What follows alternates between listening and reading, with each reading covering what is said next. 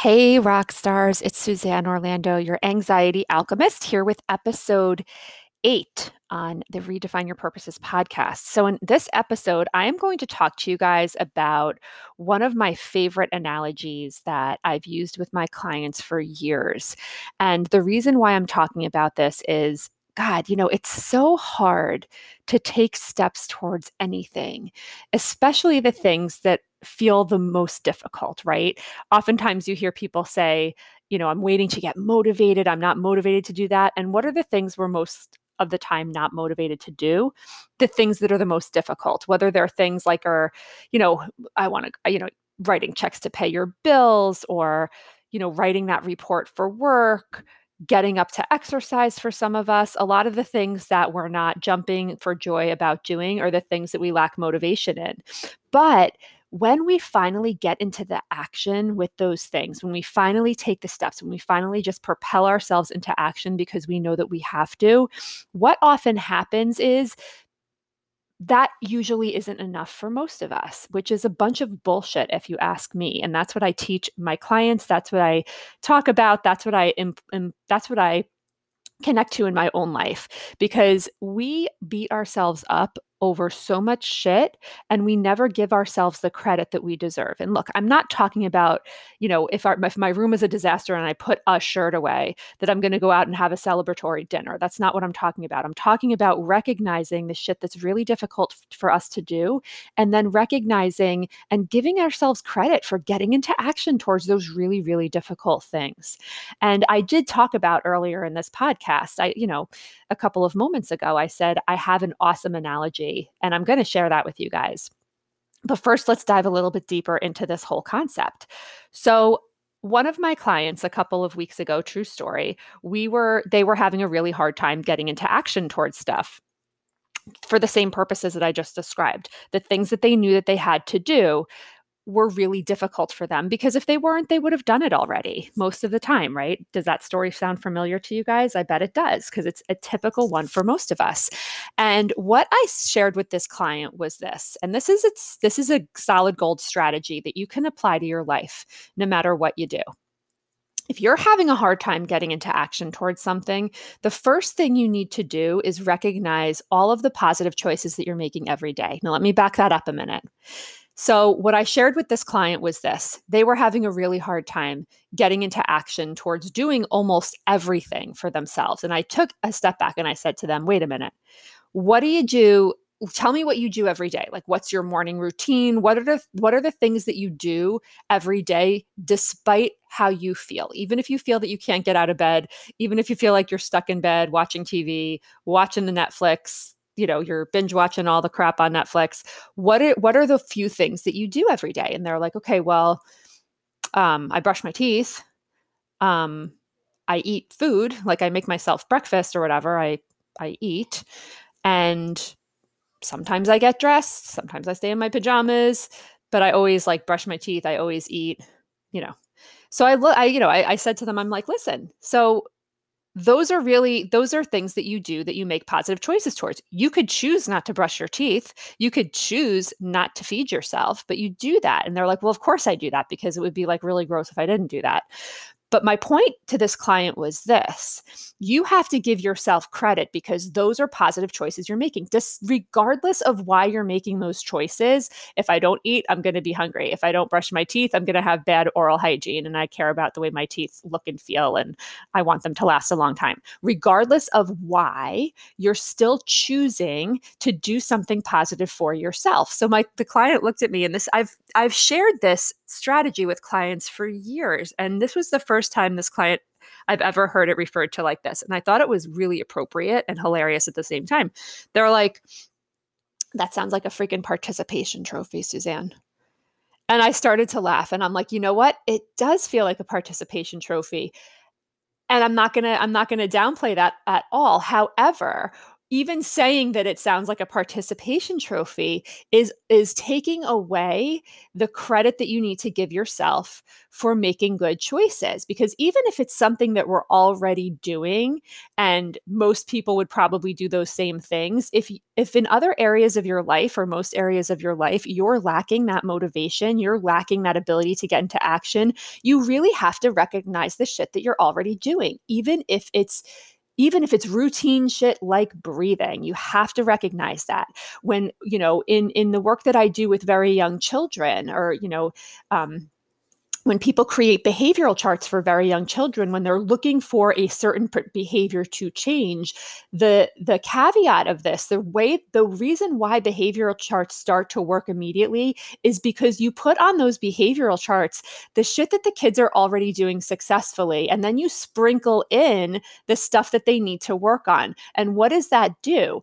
Most behavioral charts, they have like stickers or smiley faces every time a kid achieves something. So if you're only looking for the desirable behaviors to be achieved, and those are the hard things that are really difficult for the kid to do, when they look at their behavioral chart, it's going to be blank initially. And who's going to be motivated to keep working if every single thing they do during the day does not yield them results? So why not, if the kid's already getting dressed by themselves, if they're already brushing their teeth, if they're already saying please and thank you or whatever it is you put on the chart, put those things on the chart so that kid starts to see the stickers. And when they start to see the stickers add up, each sticker gives them a point, and the points lead to a reward. So why wouldn't they do their best to then work on the behavior that you want to be shifted? Does that make sense to everybody? So this is the same concept. When I am doing something, when I am doing something that I'm already doing, like breathing, when I'm having a difficult time getting motivated, I have to recognize the positive choices I'm making every single day. Every single day. And I need to give myself credit for that. So I want you guys to start thinking in those terms. Start shifting that mind to be able to recognize the positive things that you're doing every single day, and take a moment and give yourself kudos, credit, and acknowledgement for doing those things. Do not downplay it, because this is going to help you shift into that mindset where you can do the difficult things. Now, going back, that's one key component here. Now, going back to is this concept of, well, once I get into motion, once I start doing this shit that's really difficult, because you're already in the mindset now of being able to recognize your wins, you need to recognize your wins with that. It's not, well, I did this, but I didn't do this. So for example, let's just say that one of your goals is to organize your closet that's completely in shambles and a disaster. And it's really overwhelming to look at that closet, because it's been months, it's been years since you've actually done anything towards that, right? So what I would say to my clients is, you don't want to look at the closet and, commit or expect yourself to organize the entire closet in one day. Look at a section. Are there things all over the floor? I'm going to clean the floor today. Are there things and then once you're done with that task for the day, you can't look at the closet and say, but there's still so much shit to do. I only did a little bit. You acknowledge what you did. You acknowledge the little bit that you did, because you're chipping away at something that feels really overwhelming for you. And this goes for everything that's hard to get into action towards. And here is my analogy that I promised you. For those of you who have ever experienced the setback of a flat tire on your car, right? Pain in the ass. You're going somewhere, all of a sudden you have a flat tire. What do you have to do? You can't just keep driving, right? You have to get the flat tire changed. Now, let me ask you a question. Whenever you've gotten a flat tire or been with somebody who has had a flat tire, if you've never had a flat tire, envision yourself getting a flat tire. Would your first task, once you get out of the car and you recognize one tire is flat, would you slash all the rest of your tires? Or would you focus on fixing the tire that's flat? I really want to be comfortable in saying and assuming that most of you thought in your head, I'd fix the tire that was flat. I would never slash the rest of my tires. Why? Why wouldn't you slash the rest of your tires? The car's already not working. Why not slash the rest of your tires? Well, because it's easier to fix one tire than 4 tires.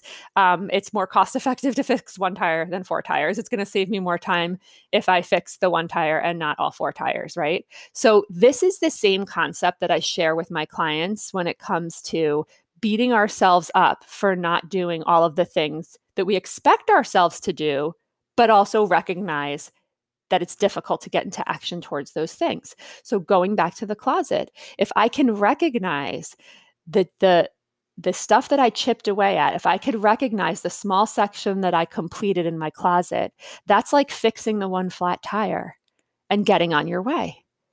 If I look at all the rest of the crap that I haven't done, if I start beating myself up because why can't I do everything else? Why can't I do it all at once? What's wrong with me? That's like slashing the other 3 tires when 1 tire is flat. Does that make sense? So going forward, and as human beings, I see this all the time. I've done it. I do it. I've learned strategies to get away from it, but I do find myself in that mindset sometimes. And most of my clients struggle with this concept. And that often leaves my clients feeling stuck and feeling like they can't get out of their own damn way because they're constantly slashing all 4 of their tires when 1 tire is flat. They're not focusing on fixing the 1 tire.